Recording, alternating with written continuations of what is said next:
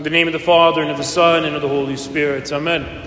We come now to the season of the church, right before the season of Advent starts, of Subara. We come to what's called Qudushet. We come to what's called the sanctification of the church, in which the Chaldean church celebrates the foundations of the church, right? The foundations of this church that Jesus Christ himself has established, and he's established it so that 2,000 years of history, 2,000 years of knowing Jesus, 2,000 years of proclaiming the gospel can be made known to us who are here today. That is to say that whenever it is that we read from the Gospels, whenever it is that we read about Jesus, whenever it is that we read from the Holy Gospels that have been passed down for those 2,000 years, safeguarded by the church, tonight, as it is that we sit here in Mass, today, at this very moment, we're able to truly learn about who Jesus is and how it is that he's speaking to us today. Not 2,000 years ago. Not that was a nice story, let's close up the book and go home and wait for next week. It's not how it goes. But now it is the church allows us to have a personal relationship with Jesus, to know who Jesus is, to know how it is that he is at work in our life. And today we see, in the Gospel, we see that Jesus makes a very dramatic statement. And he's in a very dramatic scene. We'll get to that in just a moment, right?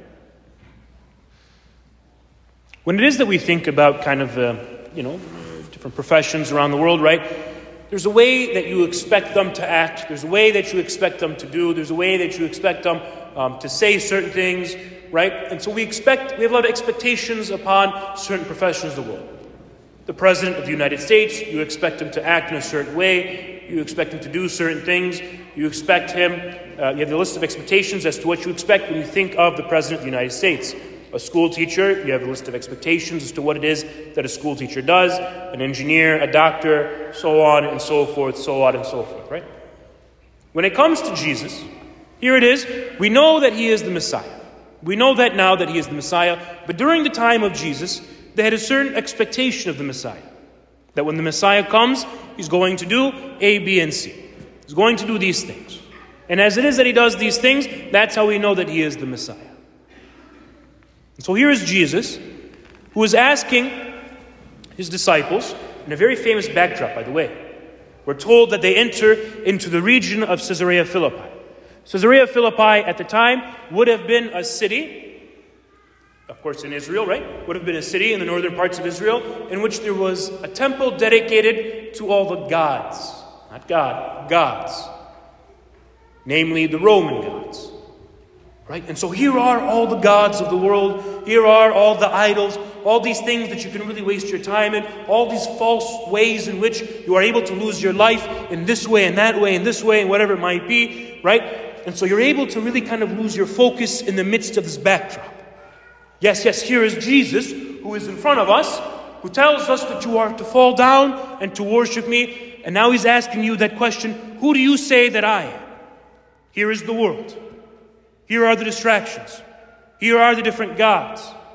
Here are the different things that we can get lost and absorbed in. And in the midst of that backdrop, he is asking his disciples two crucial questions. Who do people say that I am? And remember, people at this point still don't get it. They still don't understand that Jesus is the Messiah. He kind of looks like the Messiah, but in reality, he's doing things that maybe is more like a prophet, right? So he's asking them to say, who do people say that I am? Maybe John the Baptist. John the Baptist did all these great works. Maybe he's come back from the dead and he's preaching again. Maybe Elijah. Elijah was thought to come right before the Messiah came. So here are all these prophets, but not quite the Messiah. He doesn't quite fit the bill yet. Then Jesus flips the question. Now he says, this is what the world thinks about me. But who do you say that I am? You who have been following me. You who have been listening to me. You who after these past 3 years have seen me do these things, have heard me speak these words of life. Who do you say that I am? And that's where Peter gets his famous statement. You are Christ, the Son of the living God. And he gets it. And maybe now the disciples finally get it too. And they finally start to understand. And it's from God's grace that it is that Peter understands these things. And as it is that now they go forward, right, they're still going to misunderstand who it is that Jesus is and what kind of Messiah he is. Oh yeah, we might say it, he is the Messiah, but they still don't quite get it. And as it is that you go through the Bible, you begin to understand how much it is that they don't get it. We see, for example, on Easter morning, as it is that you have the road to Emmaus, it is that their two disciples are walking down the road, and then they meet Jesus, but they don't quite recognize it's Jesus, because remember, Jesus, just 3 days before, had died on the cross. And so as it is that they meet Jesus, they don't recognize him, and Jesus asks them what they're talking about. They're kind of shocked. Are you the only one who hasn't heard about Jesus? Jesus of Nazareth, who died on the cross, who was the one to restore Israel. You see, what they had in mind of a Messiah was one who was going to give them independence on an earthly level, on here, just how it is that they're living. Give them their own kingdom again. Free them from the Romans. Make Israel great again. You name it, whatever it might be. There was Jesus who was going to lead a rebellion and was going to free them. And they still thought that, even on Easter morning, that that's what the Messiah was supposed to do. Afterwards, there's 40 days in which Jesus, after it is that he's been resurrected from the dead, he spends time with his disciples and he still teaches them. And even on the way that Jesus is finally ascending into heaven, the disciples are asking the same question. Is it time? Is it time to restore Israel? Is it time to restore Israel and give us our kingdom back? They still don't get it. They still don't understand it. Not until the Holy Spirit falls on them do they understand who Jesus is. My brothers and sisters, this is the story of all of us who don't quite get it, don't quite understand who Jesus is.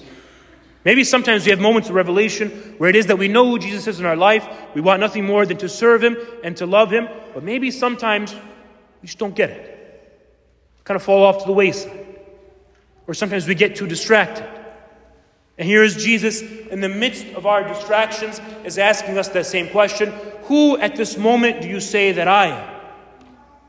In the midst of your distractions, in the midst of your temptations, in the midst of overlooking, who do you say that I am?